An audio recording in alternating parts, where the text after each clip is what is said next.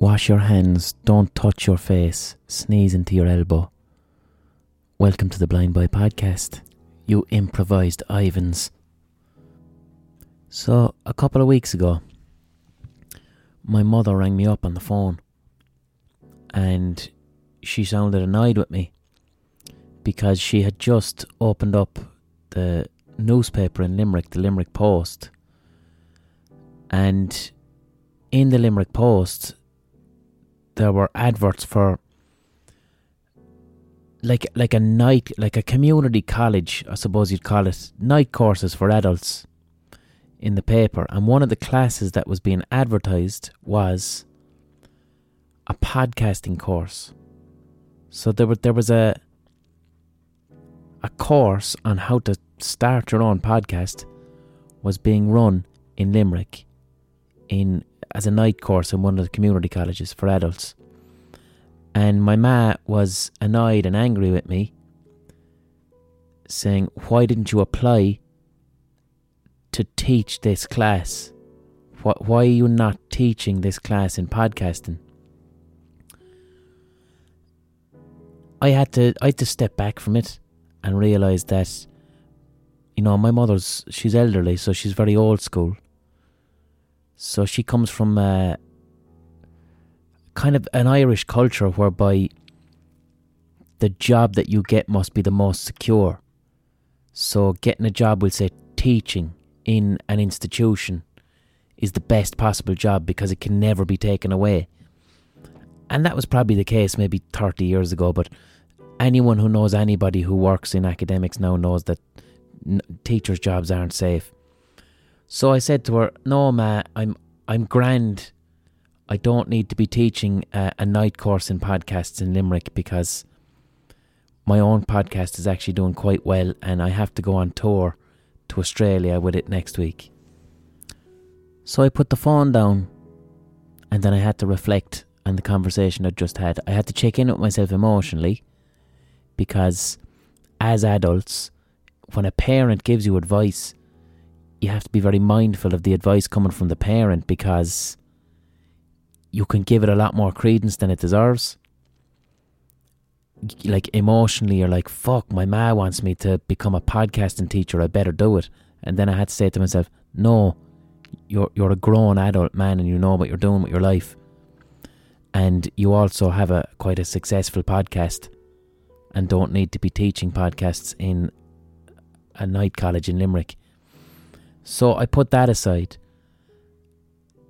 And then I just couldn't get out of my head.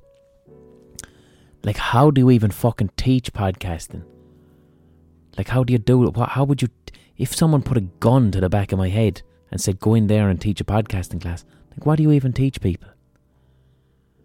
And it made me reflect more and more how often I get contacted to talk about what a podcast is. Like, not by you, the listener, as such. Mostly what I get asked by you lads is Blind Boy, what podcasts do you listen to? But I get contacted a lot by journalists mainly. A journalist maybe once every 2 weeks would say, we're doing a piece on podcasting in Ireland, because podcasting has gone huge in Ireland, We're doing a piece on podcasting. Mainly what they want to know about is it's advertisers. The advertising industry in Ireland is trying to get its head out of its arse and figure out that podcasts are a thing, whereas they're still stuck in fucking 2016 looking at influencers on Instagram. But anyway, I get asked it a lot. And it's like, I don't know how you would fucking teach podcasting. I mean, what is it? I can tell you what radio is. I can tell you what television is because I've worked in both of them, mainly TV. And I can only define podcasting by what it isn't, really, to be honest. So let's just take television. Television and radio are similar, but television is my area that I have a 10 years experience in. What you have mainly is you're creating one piece of work, but there's multiple people involved. Producer, editor, cameraman, researchers at this massive team. With radio, which is audio. For a radio show, you've got the presenter, then you've got a researcher, then you've got a producer, you've got an engineer, you might have an editor, several people coming together to make this one audio piece. So if you were to teach podcasting, you're basically teaching all the skills of radio, but for one person to do. That's what separates, that's the difference for me anyway, the main one structurally between what is a radio show and what is a podcast show. Radio show has got an entire team of people, huge set of resources, and a podcast is one person. For this podcast, I present it, I write it, I edit it, I engineer it, I produce it, I do everything in one. And there's pros and cons to it. Okay, what's the advantage of radio? Well, you can have something that's factually quite rigorous because you've got a researcher, you've got an editor, you have all these other resources to make sure that what you put out is rigorously correct. Because as you'll know with this podcast, I make a lot of factual errors week by week. I might get dates wrong, I might get names wrong, things like that. But the advantage of the podcast, we'll say, over radio or over television is, so we'll say my BBC TV series that I just finished, which you can still see on the iPlayer, by the way. It's called Blind by Undestroys. That TV show or any other TV show, the main disadvantage that I see with it, and what makes me love this podcast, is I could start off and me and my writing partner could have a creative vision of what the end result is going to look like. A creative vision that's based on ideas and feelings. But then by the end of it, after a year of making it, because so many people have been consulted in the process and so many people have been involved with their own different opinions and skills, that by the end of it, the end result often is hugely diluted.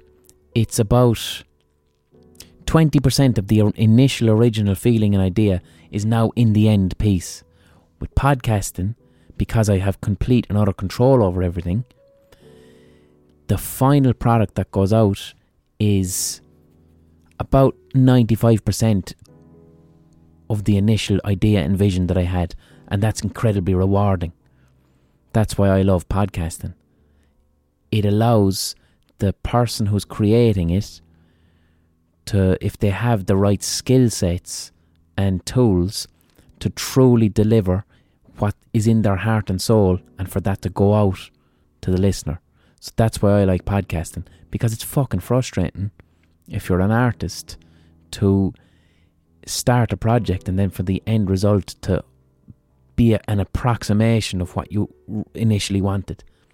And the other thing too is money. A radio show costs a hell of a lot more money to make than a podcast, because you're employing so many people. And as soon as a lot of money gets stuck into something, then compromises have to happen. And when compromise happens with entertainment, it's usually risks aren't taken, and instead you're reaching for the lowest common denominator. You don't have to do that with podcasts. Podcasts, you can put them out and it's all risk-based. But the downside is you lose rigour and factual accuracy, and podcasts are rough around the edges, which I think it's fine once podcasts are honest. They're honest and they're authentic and they're congruent if done properly. And I think that's what people like to hear. Radio often isn't honest. You know, like, listen to the radio and listen to how they speak on the radio. Like, imagine if I was to do, like, when I do a podcast where I'm speaking about mental health and speaking about my experiences with it and trying to be as honest with ye as I would be with a therapist. And imagine a radio presenter doing that in this strange voice that radio presenters have. Like, fucking, they'd be, Okay guys, this week I'm going to speak about my experience with panic attacks. Now, I used to get panic attacks in public situations. My heart would be beating really fast. It's coming up to 9 o'clock now. We've got a lot of big traffic there on the M50. But my heart would be racing. And it ultimately came from a kind of an existential dread and a feeling that I was inadequate. What the fuck is that? Like, what is that? How did that happen? That this was universally decided upon as an appropriate way to speak to people on an audio medium. I mean, they sound like a recently divorced Kermit the Frog on their fifth line of coke in the back of a fucking taxi. Immediately a barrier is set up that suggests that this person is lying to me. Like, who the fuck talks like that in real life? And they're roaring and shouting, and there's an advert every 2 seconds. And radio is more like this oral invasive assault that's just designed to keep you awake. Whereas a podcast is a more relaxed and engaging listen, but they're also fucking hit and miss. There's millions of podcasts, and how often have you turned on a podcast and the idea for the podcast sounds unreal? You're looking at it going, wow, it's a podcast only about Blade Runner, and you fucking play it and they're recording it into a lawnmower and they don't know how to present. So that's the thing, it's hit and miss. At least with radio, you're guaranteed a level of quality, but it doesn't mean that the creative heart and soul is there to deliver something that's congruently authentic and that has that that speaks to your heart, whereas a podcast can, but it's rare when it does. So I don't know how the fuck you teach that. You can't. All you can do is teach people techniques with recording and editing. But the magic of what makes a good podcast, there's no teaching that. There just isn't. It's art. It's artistry. It's creativity. It's the same as any other art. You can teach people how to mix paints. You can teach people how to see the world differently, but you can't teach people how to make art. You just can't. It's a spiritual and emotional thing. Now, that's not me saying that to achieve this artistry I'm speaking about is something that's now off limits to certain people. No, it just means all you can do is you can improve people's knowledge of what situations for themselves will get them into the condition of creative flow. But you can't teach someone creative flow. You can say, here are the conditions that might work for you, but beyond this point, you're on your own and you have to find your voice. I can't fucking help you with that. I can't tell you how long it's going to take or if you're ever going to find it. Radio and television also doesn't allow for this spiritual and emotional experience to be present within their mediums because there's too many people involved. Podcasting does, because it's an intimate space. So this week's podcast, I think, what I want to do is I want to look at that bit. I'm not going to do a fucking podcast on here's how you edit, here's how you record. Fuck that. What I want to look at is, I suppose, the podcast hug, as I describe it. The bit of a podcast that makes you feel that fuzzy, warm feeling of engagement and almost meditative calm, which is something that I strive for very much on this podcast. I want to look at that, and I want to look at my influences for this podcast, because it's not something I'd really thought about. I've been asked loads, especially at the start of this podcast when I started making it 2 years ago, Blind Boy, what podcast do you listen to? And a lot of people were really disappointed when I said I don't actually listen to that many podcasts, because I don't really. I mean, I like This American Life, Bill Burr, Joe Rogan when he doesn't have a racist on, but I'm not listening to podcasts loads, once a week maybe, and it's always been the pattern for me. So loads of people were quite disappointed because they really liked my podcast, and they were like, that's a shame that you don't really listen to other podcasts. Other people then were flat out fucking, don't want to say bitter, but angry about it. Especially people in Ireland they'd been making their own podcasts for a while. There's been Irish podcasts for fucking years, but a lot of them, they weren't really getting a lot of listeners. But I often find, and this is just an observation, and it's not just with podcasts, this can go for writing and it can go for music.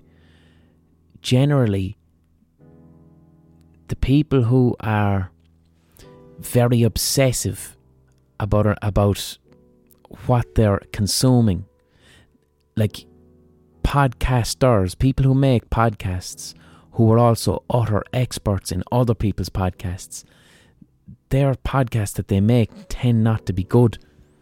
And it's a pattern I see with different mediums, whether it be literature or music or podcasts or whatever, right?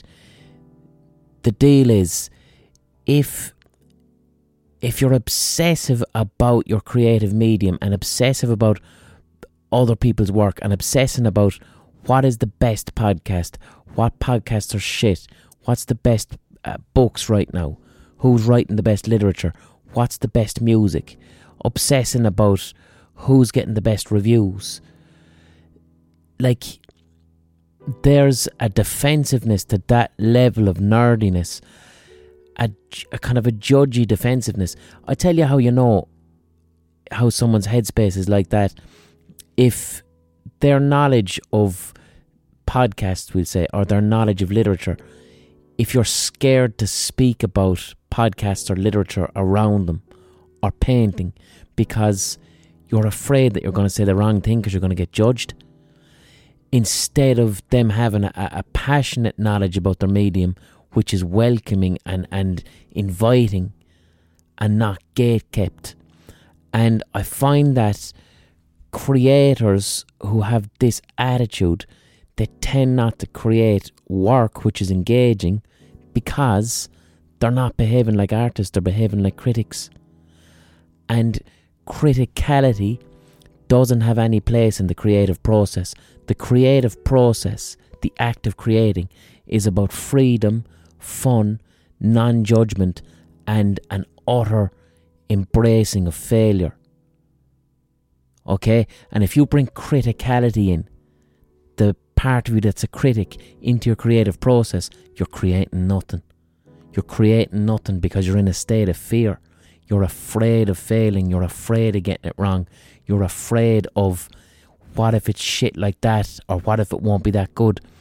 You can't create that way. You're now stifled as an artist. You're stifled, and you're creating with the critical part of your brain and not your fucking heart and soul. And I'm not saying that there isn't a place for having knowledge of your medium. Sure, I do fucking podcasts that are obsessive about music. And I love music. But I keep a boundary between the part of me that's like, no amount of encyclopedic knowledge about disco or synthesizers is going to make me better as an artist if I'm writing a song. It has to come from my heart. There's a place for criticality. The part of you that's a critic and that appreciates the work that's within the medium that you're working in. There's a place for that, but it's not in the creative process. It's not in the creative moment. It's in the editing process. When the work has been done and it comes from your heart and it comes from a place of feeling, and you're dealing with this piece of work that was made fearlessly with tons of risk, the next day, that's when you bring your inner critic in. That's when you have to hold the work up and go, right, how can this be improved? And all an encyclopedic knowledge of your medium does make you a better artist. What it does is that in the editing stage of your art, whatever that is, in the editing stage, it gives you a much greater vocabulary and language to understand what's wrong, why it's wrong, or where it can be improved. But you start bringing that shit into the creative process, forget about it. You're not making fucking a podcast that's authentic. You're not writing a story or a book that's authentic. You're not making music that's authentic. And it's, how do you get over it? I don't... truly conquer your fear of failure. Truly conquer the fear of failure and conquer the part of yourself that worships the artists in your fucking medium. Conquer that part, and the part of yourself that wants to be seen as a great artist. Everyone who makes art wants to be seen as a good artist. You want the people whose opinions you care about to look at you and think they make good art. You have to... That's one of the most destructive fucking things possible. If your self and identity is based upon being seen as a good artist, then that means to risk failure means not failing at art but failing as a human being. So you have to confront that. And how do you do it? You embrace failure. You invite failure into your creative process so that it stops being scary. And instead of being scary, you understand that failure is essential. You have to fail if you're to create. What got me into this? Yeah, so I was saying that at the start of making this podcast, people would say, Blind Boy, what's your favourite podcasts? And when I would respond with, I actually don't listen to podcasts that much, it actually made some people quite angry. It made people who'd been making podcasts for a long time go, who the fuck is this Blind Boy prick? And where does he get the neck to be making a podcast and for it to be doing well? And he doesn't even listen to podcasts. And I found that those were the people that were getting pissed off. Gatekeepers who were making podcasts themselves, that the podcasts just weren't doing well. And it's not because they can't make good podcasts, it's that just at that time and place, from what I can see, they were engaging too much with their inner critic rather than their inner artist. And then you end up with this frustrated fucking art where it's like, I know what I like, why can't I make it? Thinking like a critic. So this week's podcast is going to be about... It's not about the podcasts that have influenced this podcast, but rather, like, I didn't pull this podcast out of my arse. Okay? I didn't just fucking decide to sit down and start talking into a microphone and it having no influences. There's a lot of influences for this podcast, and things that pieces of art that I've consumed over the years that have informed what this podcast is, because that's ultimately as well what creativity is. When you, a piece of art I care about is something that makes me want to make a piece of art. And when a piece of art affects you deeply, it sticks into your kind of creative DNA and eventually forms part of your identity as an artist. Art is an ongoing conversation. Nothing is original. Nothing. You're going to take bits of the art that you enjoyed consuming, the stuff that impacted and affected you. If you go on to create your own art, the DNA of that is going to be present in it. And that's what I want to do this week's podcast about. So the first, I suppose, influence I want to mention, and not just influence to my own podcast, but I think something that was quite prophetic in predicting podcasts. I want to speak a little bit about Samuel Beckett first. Samuel Beckett was an Irish playwright and author whose work focused on absurdity. And when I say absurdity, absurdism is an interesting word. Absurdity, when we use the word absurdity in referring to art. What we mean is absurdity as a philosophical concept. An absurdity is an absurdism. It's the contradiction, right? Like, I speak about meaning a lot. I speak about the desire for finding meaning in life a lot on this podcast.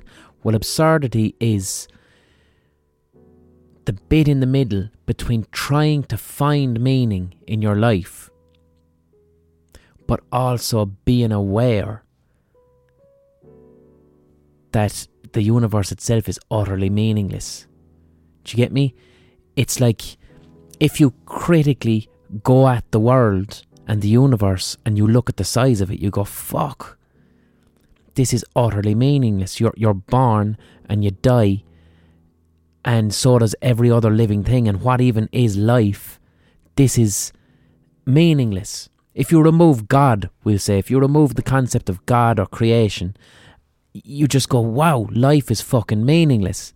Yet within life, you have to try and find some type of meaning within it. So absurdity is almost like a cognitive dissonance. The part of yourself that smokes cigarettes, even though you know that cigarettes will give you cancer. That's what absurdity is. It's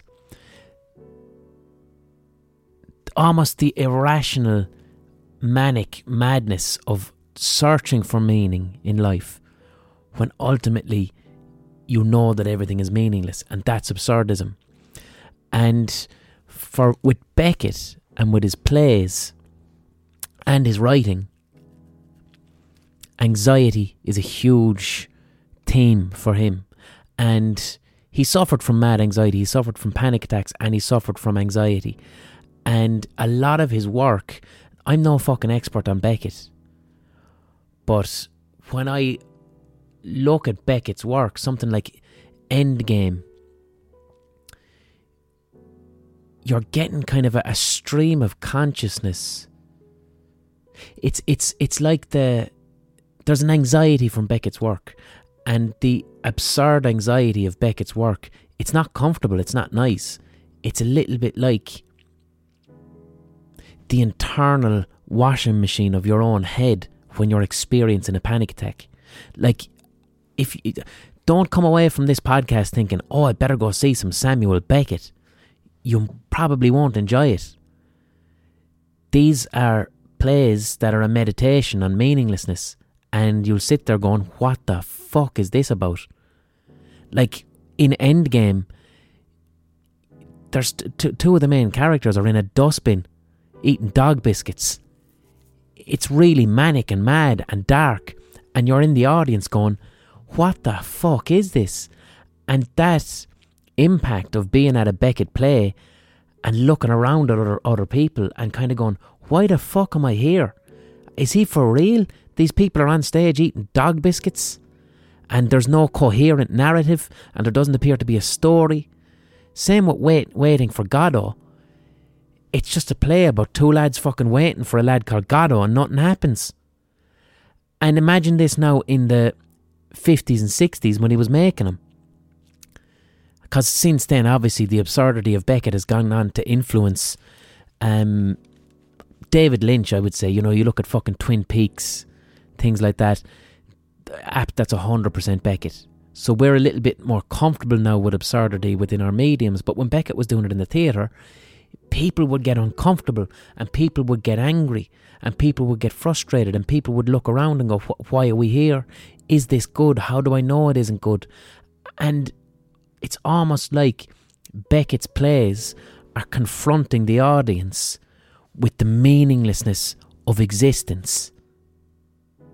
Do you get me? If I said earlier that absurdity, in an artistic sense, is the little bit in between life having no meaning and then searching for life in it, when you're at a Beckett play, you're confronted with it.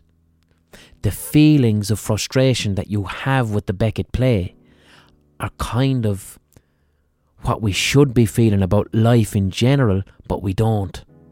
And you're left searching for meaning in a Beckett play, and it isn't fucking there, because it's absurd. So it's like he's inviting everyone into this strange fucking group therapy where you're confronted with that which you don't want to think about. Because for a lot of people, if you spend too much time thinking about the meaninglessness of life, that can send people down a very dark path.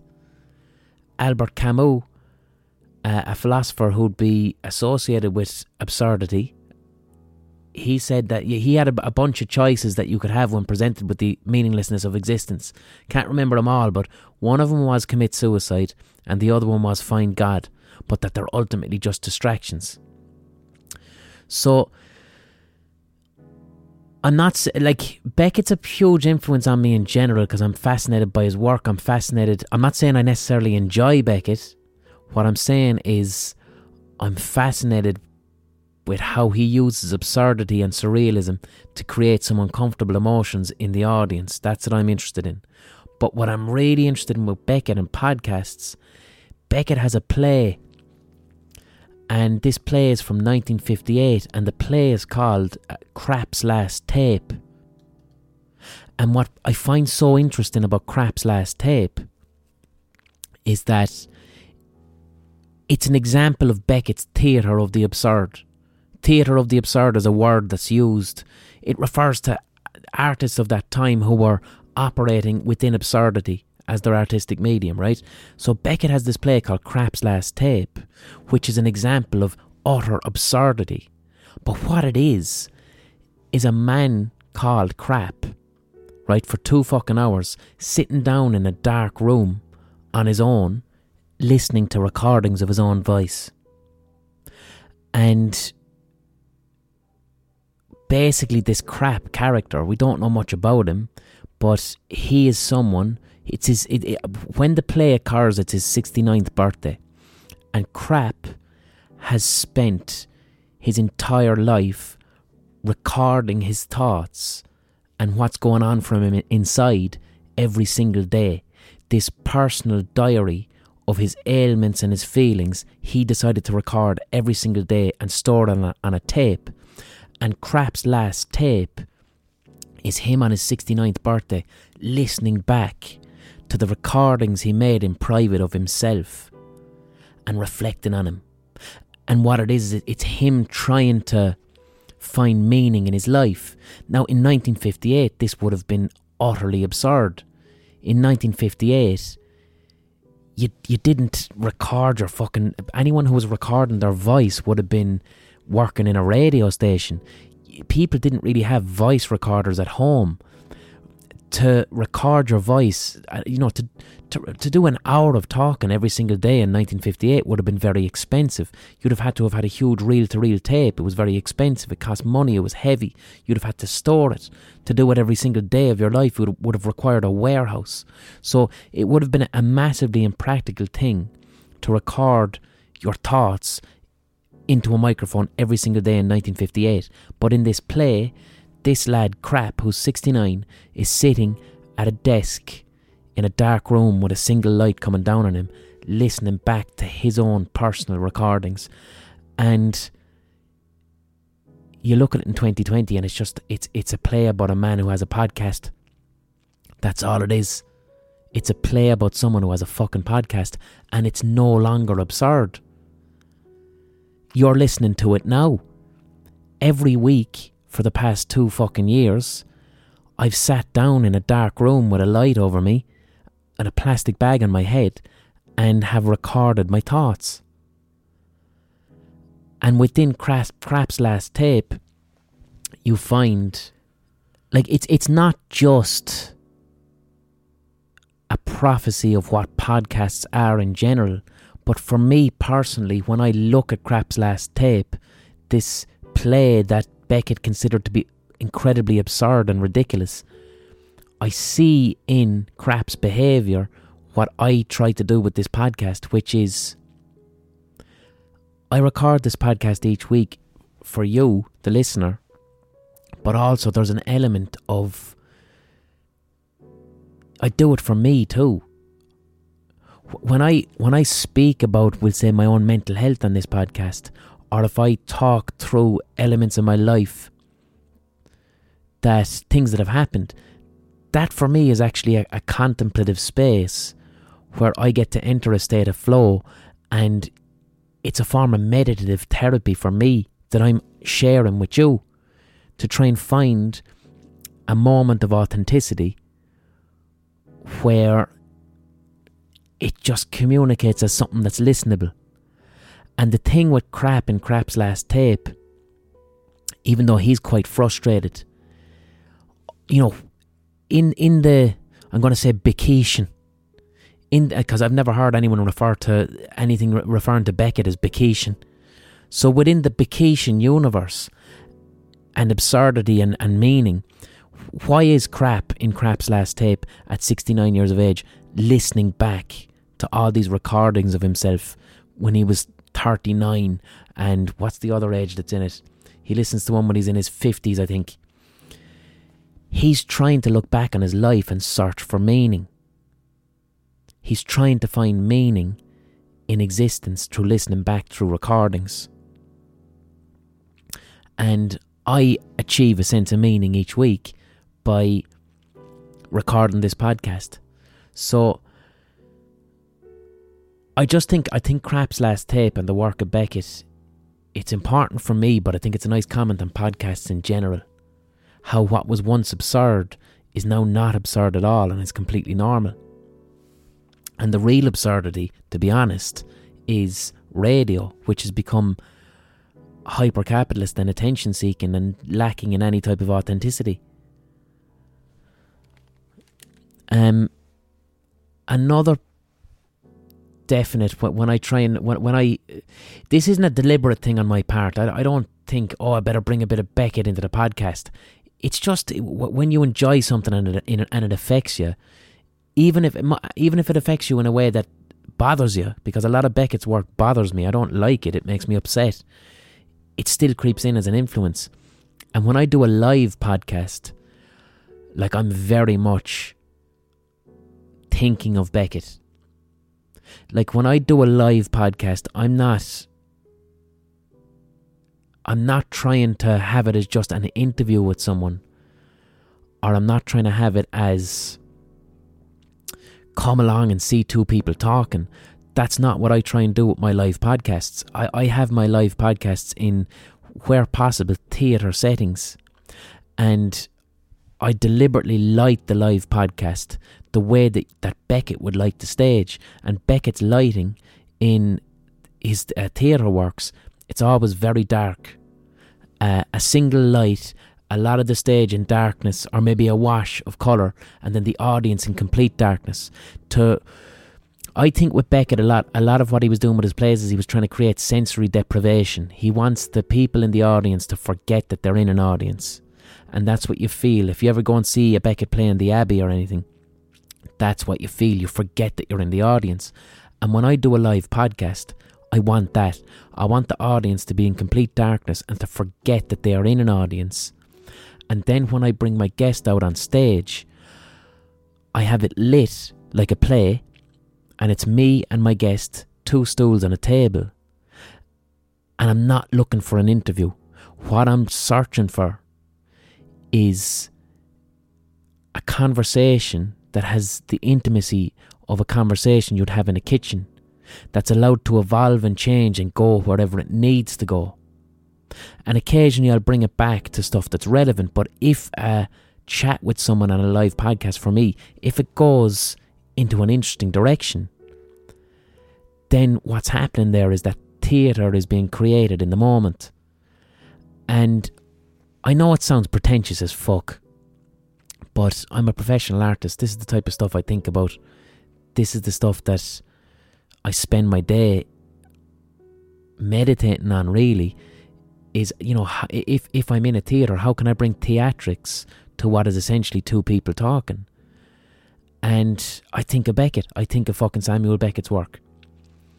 And I do see it as creating live improvised theatre in the moment around human stories and words and conversations. That's what I see it as. I know you can go, chill out, blind boy. It's just two people talking on stage. Maybe it is. But my intentions and my goal is for it to have moments whereby it's theatre. It is theatre happening in the moment. Same with when I do outdoor podcasts. Part of the reason I fucking love doing outdoor podcasts so much, like I did one 2 weeks ago. I can't remember what I fucking called it, but it was, I did a podcast 2 weeks ago in Sydney, lads. Alright, if you heard it, go back 2-3 podcasts. Hold on, I'll just find out what the fucking name of it is. I'll get up Spotify here. I can't know the name of my own podcasts.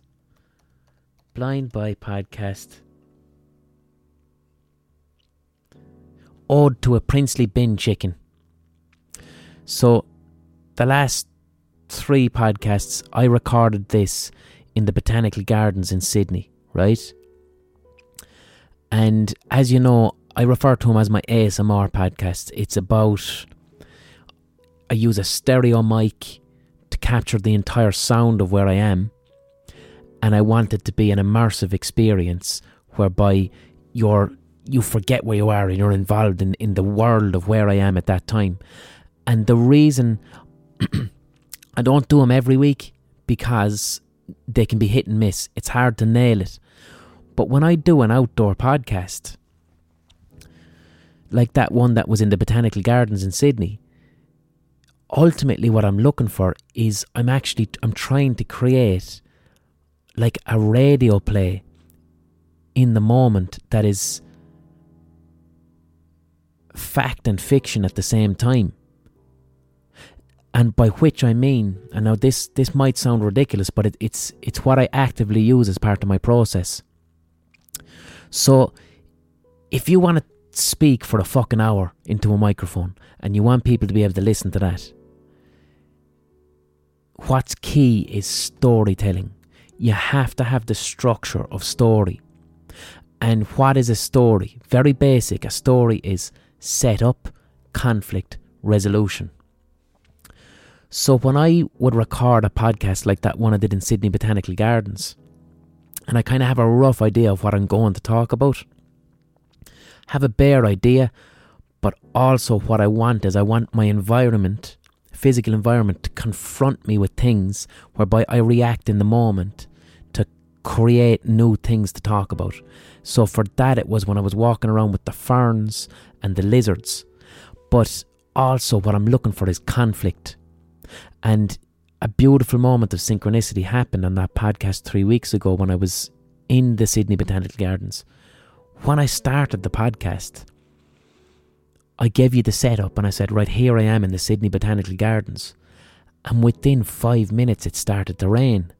Now I hadn't planned it. I hadn't planned that.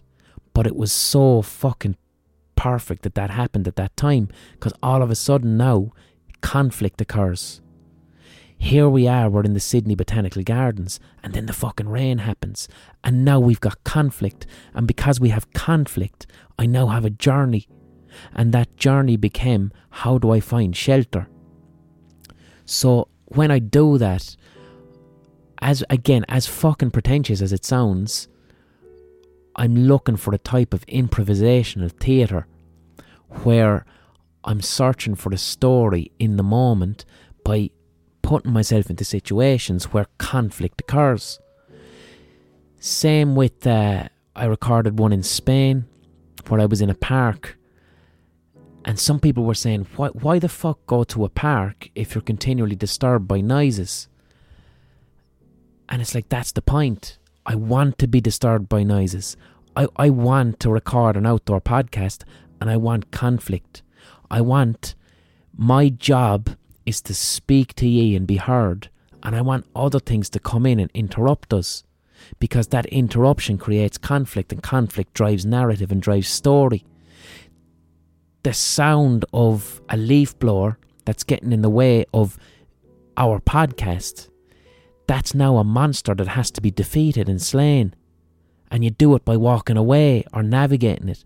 You're introducing conflict, which drives narrative, and now all of a sudden you're telling a story. And once you're telling a fucking story, you have meaning. And once you have meaning, you've got people listening and engaged.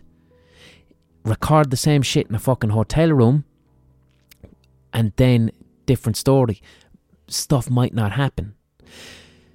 You might remember a podcast I did called Poltergeist of a Builder, where during the middle of this podcast my fire alarm wouldn't stop going off. Then I went outside and I hit the fire alarm with a hurley and the battery exploded. Like, that wasn't planned. What I did as part of my creative process in recording the podcast was I want to actively allow things to go wrong when I record this podcast. Something that would be considered on radio wholly inappropriate. It could be me getting a text message. It could be that fucking fire alarm outside. The fire alarm exploding and then me making a song out of the sound of the battery that I recorded. That is experimental creativity in the moment, and understanding in a creative setting that conflict and allowing things to go wrong in the creative process, if you respond to them flexibly with creativity, they don't have to fuck things up. What happens is things going wrong can be worked with in a like judo, and all of a sudden now they're driving the narrative. And that right there is embracing failure. Do you know what I'm saying? When I was saying earlier, when you're creating and you embrace failure, that's what I fucking mean. I'm recording a podcast outdoors. It starts to rain. Normally you'd say, fuck this, it's raining, I better go for coffee for a half an hour. No. Embrace the failure of rain. Fire alarm explodes. Embrace the failure of the fucking fire alarm exploding. Do you know what I mean? That's how you embrace failure and bring it into your creative process, by reacting to it flexibly. And you end up with all these happy accidents that you would have never found in real life. And the key to it is playfulness. Be playful with them. Don't get angry with the rain. Don't get angry with the fire alarm exploding, or whatever in your creative process is going wrong. Don't get angry with it. Don't get frustrated with it. Notice and accept that it's there, and playfully see what you can do with it in the moment. And it harks back to Beckett, because Beckett was a huge fan of failure in his work as well. Beckett has a quote. It's probably the most famous Samuel Beckett quote. He said, "Ever tried, ever failed, no matter, try again, fail better." And that right there that's Beckett letting you into his process. Failure was a huge part of his process, because with Beckett's work, which was so utterly mad and not aesthetic, how do you even know what a fucking success is? What's your new play, Samuel? It's 2 hours of two people eating dog biscuits in a bin, talking out of their fucking arse. Nothing happens. How do you decide whether that's a success or failure? Do you know what I mean? So before I continue on to some other stuff, let's get the ocarina pause out of the way, you greasy pricks. What'll we do? Ocarina pause, alright.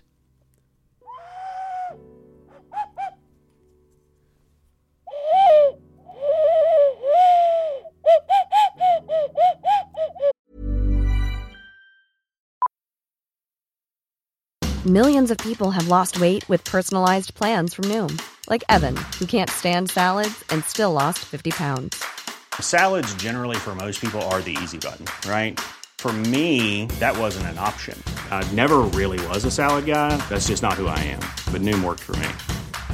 Get your personalized plan today at Noom.com. Real Noom user compensated to provide their story. In 4 weeks, the typical Noom user can expect to lose 1 to 2 pounds per week. Individual results may vary. A lot can happen in the next 3 years. Like a chatbot may be your new best friend. But what won't change? Needing health insurance. United Healthcare Tri-Term Medical Plans are available for these changing times. Underwritten by Golden Rule Insurance Company, they offer budget-friendly, flexible coverage for people who are in between jobs or missed open enrollment. The plans last nearly 3 years in some states, with access to a nationwide network of doctors and hospitals. So for whatever tomorrow brings, United Healthcare Tri-Term Medical Plans may be for you. Learn more at uh1.com. Still longing for that original ocarina with the high octaves. That one's just got a large chest on it and it's too bassy. So you probably heard an advert for some bullshit there. This podcast is supported by you via the Patreon page. Patreon.com/The Blind Boy Podcast. If you listen to this podcast and you enjoy it and you're listening to it each week, then please become a patron. This podcast is how I earn a living. I make the podcast for free. It's a huge amount of work. And you can pay me for listening to it by going to becoming a patron at the Patreon page. Some people listen for free. Other people, if you can afford it, please give me the price of a pint or the price of a cup of coffee once a month. That's all I ask. Okay? And by doing that, it means that if the podcast stays free and people who can't afford that then can listen to it too, rather than me having to make it exclusive or charging for the whole thing, you know? So please become a patron, and people come and go as patrons, and that's why I always push it each week. I really got to keep pushing it to know that this is what funds the fucking thing. Have any live gigs coming up? Yes, I do. Just off the top of my fucking head. Look, this week I'm going to... Glasgow is sold out. I'm talking to Limmy. Liverpool and Birmingham. That's this week, lads. 2020, March. There are still a few tickets left. Liverpool and Birmingham. London, sold out. I'm going to be talking to Roisin Murphy, the legend. Then on the 29th of March, we've got Cork Opera House. Very few tickets left for that. Then Vicar Street, Dublin. 1st, 2nd, 3rd of April. What else have I got? Actually, I have a few gigs in March. Drogheda on Saturday the 21st of March. We've got the TLT Concert Hall. Then Monaghan, we've got the Iontas Theatre on the 28th. Ulster Hall in Belfast in April. So come along to those, lads. Alright. So another, again, it's not a podcast, but it's, I suppose you'd call it was a radio show. An incredibly surreal and absurd radio show that would follow in the Beckett tradition. That was a massive influence. That is a massive influence on not only this podcast, but anything I do, even short story writing. It was a radio show called Blue Jam. And Blue Jam was created by legendary genius comedian Chris Morris, an English fella who'd be a huge influence on me growing up. Someone who really showed me that comedy can be deeply surreal, that in order to be funny, it doesn't mean that you have to be crude or you have to be slapstick, but that you can introduce deep absurdity and surrealism in order to achieve comedy. And it's what would always turn me on creatively towards comedy would be the work of Chris Morris and of course Flann O'Brien, the Irish writer. But Blue Jam, Chris Morris made Brass Eye, by the way. If you've ever seen Brass Eye, it was like a parody of the news in the 90s. Fucking genius. Go and see Brass Eye if you haven't seen it. You'll get it on YouTube. Chris Morris made Brass Eye. He wrote it. Huge attention to detail and how it was made. Brass Eye, in my opinion, is the last great piece of British comedy television in the golden age, when there was a lot of money and there was enough money for something to be allowed to fail. Because Brass Eye spent more money than it made, and there was huge amount of creative control. That kind of ended as soon as reality TV came in. Brass Eye was about 1996, 97. And I remember it when I was a child. I used to fucking love it. But Blue Jam was Chris Morris's radio show that I didn't hear at the time. I had to hear it years later on the internet. But when I did listen to it, it blew my fucking mind. And Blue Jam, again, it was one of Chris Morris's projects that I really don't think he wanted it to succeed or cared whether it succeeded. He simply wanted to make something that he enjoyed and was given the resources to do it. And it went out... Jesus, it went out at 3 or 4 in the morning on BBC Radio. It was so disturbing and strange that the BBC wouldn't put it on in the daytime, so they used to put it out on the early hours of the morning, which made it even better because you're thinking, who listens to the radio at 3 in the morning in the late 90s. Like taxi drivers, people working the night shift. There's a real loneliness to late night radio that I've always found really endearing. I've mentioned before, like there's an album by Donald Fagan from Steely Dan called The Nightfly, which is a concept album about a late night radio DJ who plays jazz. And there's always been something about late night radio, the loneliness of it, that I found endearing. It reminds me of film noir, where when you're relegated to that slot at 2 in the morning and there's barely anyone listening, that's the only time that radio has space to breathe and to relax and to make mistakes and be contemplative. And Blue Jam captured that energy perfectly, but twisted it with this Beckett type of surrealism. And what Blue Jam did for me is it introduced me to the concept of the surrealism of Brass Eye, but also showed me that humour can be delivered through ambience, that you can deliver surreal humour in a very trippy, slurred, laid back ambience. And a lot of that energy from that I find coming up in myself when I read my short stories. Any of the podcasts where I'm reading my short stories, my heart goes to Blue Jam. That's where my creative locus is. Like when you're in a state of flow, I always say you're emotionally returning to a point when you first heard or experienced someone else's piece of art that deeply affected you at a young age. So when I would have been listening to Blue Jam when I was maybe 19, 20, it would have deeply affected me as just going, wow, this is fucking incredible. This is amazing. I feel like I'm witnessing these jewels that only I can see, and this is just tingling every part of my internal artist. So when you then create art years later and you feel a sense of flow, you're trying to search for that feeling you felt when you were first affected by someone else's art. So if I'm reading a short story on this podcast and I feel that feeling of when I'm performing it, I'm going back to that moment of first immersing myself in Blue Jam. So I'm going to play a small little excerpt here of Blue Jam so you can get an idea of what I'm talking about. And this is Chris Morris.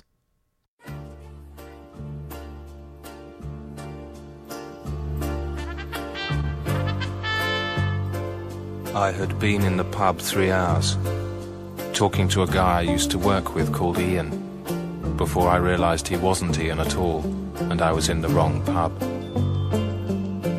By that stage he was very cross. He poked me in the chest and asked me if I was some kind of puppy squeezer. I didn't know what he meant. He had me thrown out for it. I walked the street until I came to a doorway where I used to lean when I was married to a wife. I think I've forgotten her name now. No, I haven't. It was Rosalind. Yes, I have. I had intended to empty the pub out of my bladder here, but the doorway was lit up and surrounded by film cameras. Hydraulic pistons poked out of the side of the building. A beautiful girl sat where I used to lean, holding a bunch of leaves to her face and inhaling deeply while an assistant applied makeup to her nose and teeth. Next to her, an elephant was being made up too. It wore a special jacket with fireworks attached. Grey foundation was being applied to its trunk. The model was asking if the elephant had been given its breakfast. She said it shouldn't be expected to do this work without eating homeopathically fireproofing seeds. She'd insisted on it in her contract. So that was an excerpt there from Blue Jam, and it's sketches, but also it was later turned into a TV series called Jam. And bizarrely, what they did to make it is they got the audio from Blue Jam, this thing that was made just for audio, and then they kept the audio and made actors voice, like how do I explain it? They didn't record the actors. The actors had to mouth the words of the audio sketches that already existed. And as a result, they kind of slowed it down a little bit and made it a little bit more slurred. And Jam, the TV series, which is the TV sketch version of Blue Jam, it's one of the most surreal pieces of television comedy ever made. It's I love it. I fucking love it. But what drew me towards Blue Jam, it was those monologues that Chris Morris was doing there. Just an incredibly surreal, ambient, short story about something utterly ridiculous, but delivered in such a way that it sounds more important than it is. And that's what always drew me to it. And it's what I try and recreate, I think, when I'm reading a short story. And when I began to research more into Jam years later, because of course there's only 3 seasons of it, so once you're finished listening to the 5-6 hours of Jam, of Blue Jam that exists, I was like, fuck it, that was amazing, and there's nothing else like it. What am I supposed to do? There's nothing else like Blue Jam. And then, through some amount of research that I did, I found out that the main influence for Blue Jam, and something that that Chris Morris heavily borrowed from, was the work of a fella called Joe Frank. And Joe Frank, he is, like, I love Blue Jam, but when I discovered the work of Joe Frank, that's when I truly found my heart and soul when it came to what I would like to do if ever I had a purely audio medium where it's just me talking. Joe Frank appears to be the one who invented surreal storytelling over a very ambient, calming background, where you're essentially hypnotizing the listener into a calm state whereby you can deliver all level of madness at them in a form that sounds authoritative. So Joe Frank, he would have been operating in the late 1970s and early 80s for NPR, who are, I'll tell you about NPR in a bit and why I think Joe Frank is important to podcasts, but there was a show called NPR Playhouse, which would have, I think it was only broadcast in fucking either New York or California, and it was a 1-hour radio drama is what NPR Playhouse was. But Joe Frank would essentially deliver an hour-long short story as this incredibly surreal monologue that had an ambient background. And Joe Frank, his background, he was an English teacher and he also was a student of philosophy, and he was massively influenced and interested in the work of Samuel Beckett.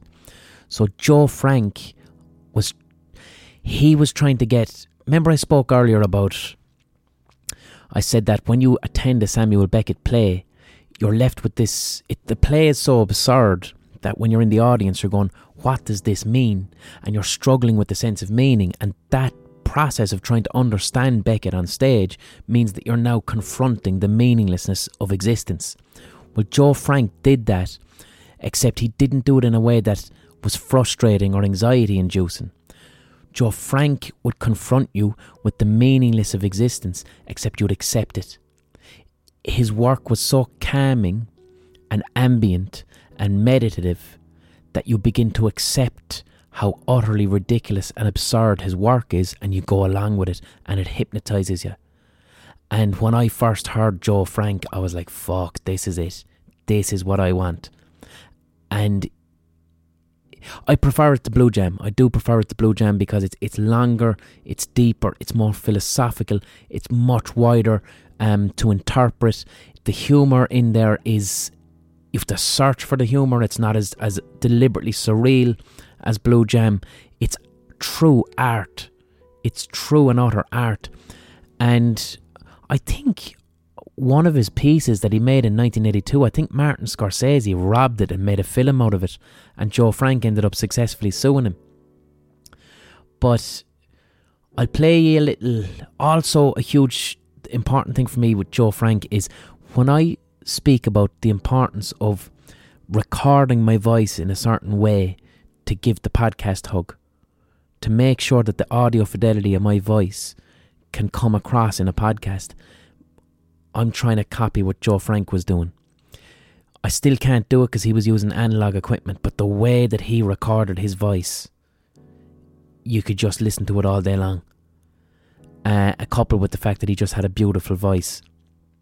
And the recording I'm going to play for you, I don't think it does it full justice because it's hard to get your hands on Joe Frank stuff. So I don't know how good the quality of the recording is compared to the original, but give this a little listen.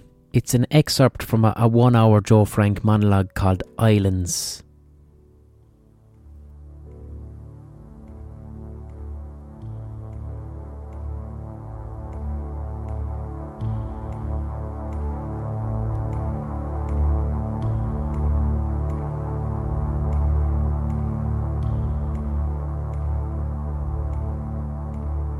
It was twilight.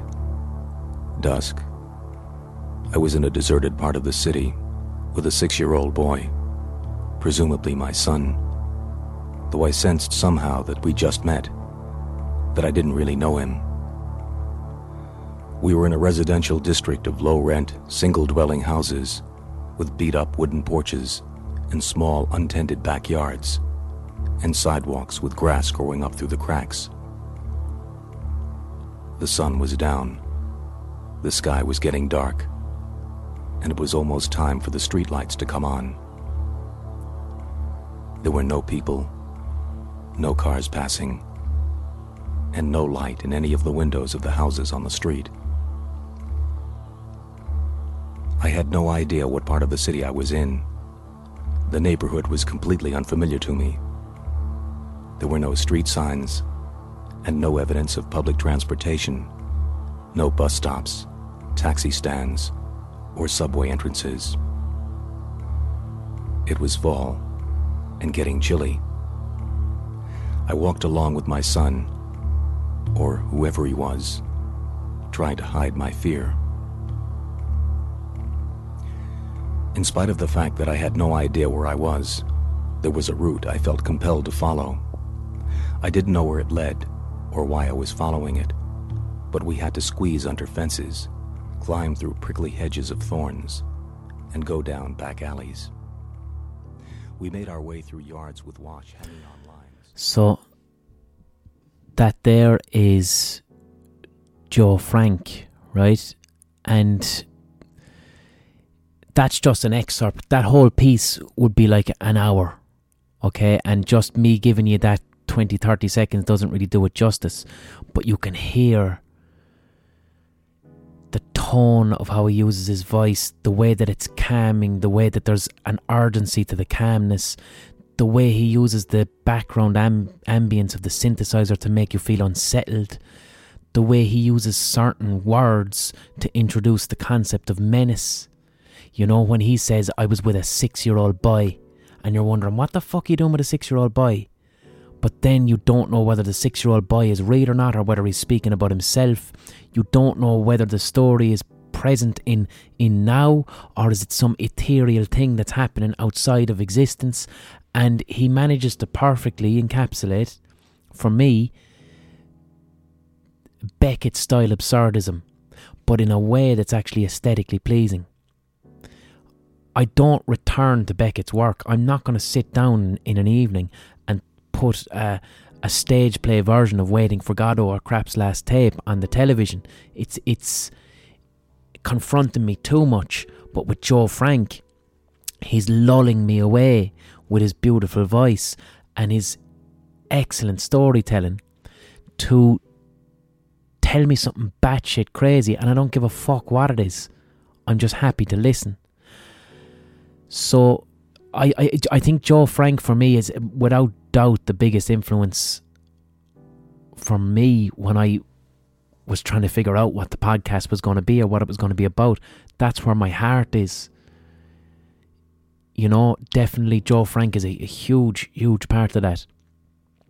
He died there 2 years ago. I mean, he was about 80. He was sick for the past 10 years of his life. finding his stuff online was difficult. The best way to get it was through his own website. And he wasn't doing Patreon, but on his website you could do PayPal and pay to support him and pay to buy his stuff. So that's what I was doing, especially when he was sick. When he was sick in the last 10 years of his life, because he was living in America and their shit healthcare system, he was selling his monologues that he'd done throughout his life to patrons who would pay for it, and this would pay for his healthcare. So I was supporting Joe Frank all the way up into his death financially. He's someone who I would have absolutely fucking adored to get on the podcast to talk, but an incredibly elusive individual. And if you want to hear Joe Frank's stuff, you can still go to his website and buy it. I think the money goes to his wife. I do recommend you buy it. Yeah, he's a huge one for me. Then another really, really interesting fact about Joe Frank, and what ties him in to podcasts, and also nicely kind of weirdly ties Samuel Beckett into podcasts. Like I said, Joe Frank's hero was Samuel Beckett. Chris Morris's hero was Joe Frank. But when Joe Frank sat down to do audio, he was going, how do I do audio but make it like Samuel Beckett? That's who he's looking towards as his artistic guide. And I mentioned at the start of the podcast, This American Life, which is one of the biggest podcasts in the world. It's a radio show, technically, but it's a radio show that set a lot of the templates for what podcasts are, because This American Life's success, it's more successful as a podcast than a radio show, and I've been listening to it for years. And Ira Glass, who is the long-time presenter of This American Life since 1996, which is an NPR program, Ira Glass was trained in to radio by Joe Frank, which I find fucking beautiful.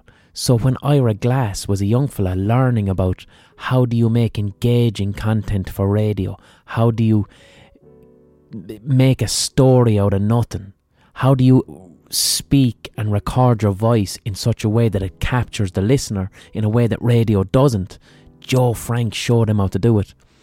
And I find that fascinating and nice. I find it charming that it means that Joe Frank does have a rightful place in the DNA of what a podcast is, and then by that rationale, Samuel Beckett has a place in the DNA of what a podcast is. And that the fact that Beckett in 1958 created something like Krapps' Last Tape, a play about a man on his own trying to find meaning through the recording of his own voice in this dark room, and then Joe Frank becomes Krapp. If you're to look at what is Joe Frank's career, he does all these surreal monologues. No one really knows what he is. There's a huge amount of autobiography in his monologues, but they're half fiction as well. He became Krapp in Krapps' Last Tape. That's what Joe Frank became. He became one of Samuel Beckett's characters and had this career out of it, and then trained Ira Glass, who made This American Life.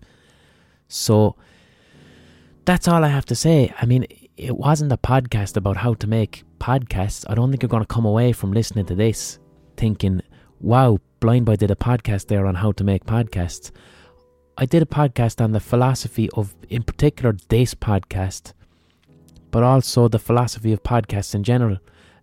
And I think if I had taken my mother's advice of go into Limerick Senior College and teach some fucking night classes in podcasting, I'd be out the door in 5 minutes, if that's what I would have delivered them.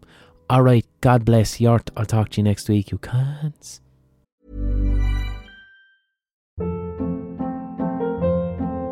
Hold up. What was that? Boring. No flavor. That was as bad as those leftovers you ate all week. Keke Palmer here. And it's time to say hello to something fresh and guilt-free. Hello Fresh. Jazz up dinner with pecan-crusted chicken or garlic butter shrimp scampi. Now that's music to my mouth. Hello Fresh. Let's get this dinner party started. Discover all the delicious possibilities at HelloFresh.com.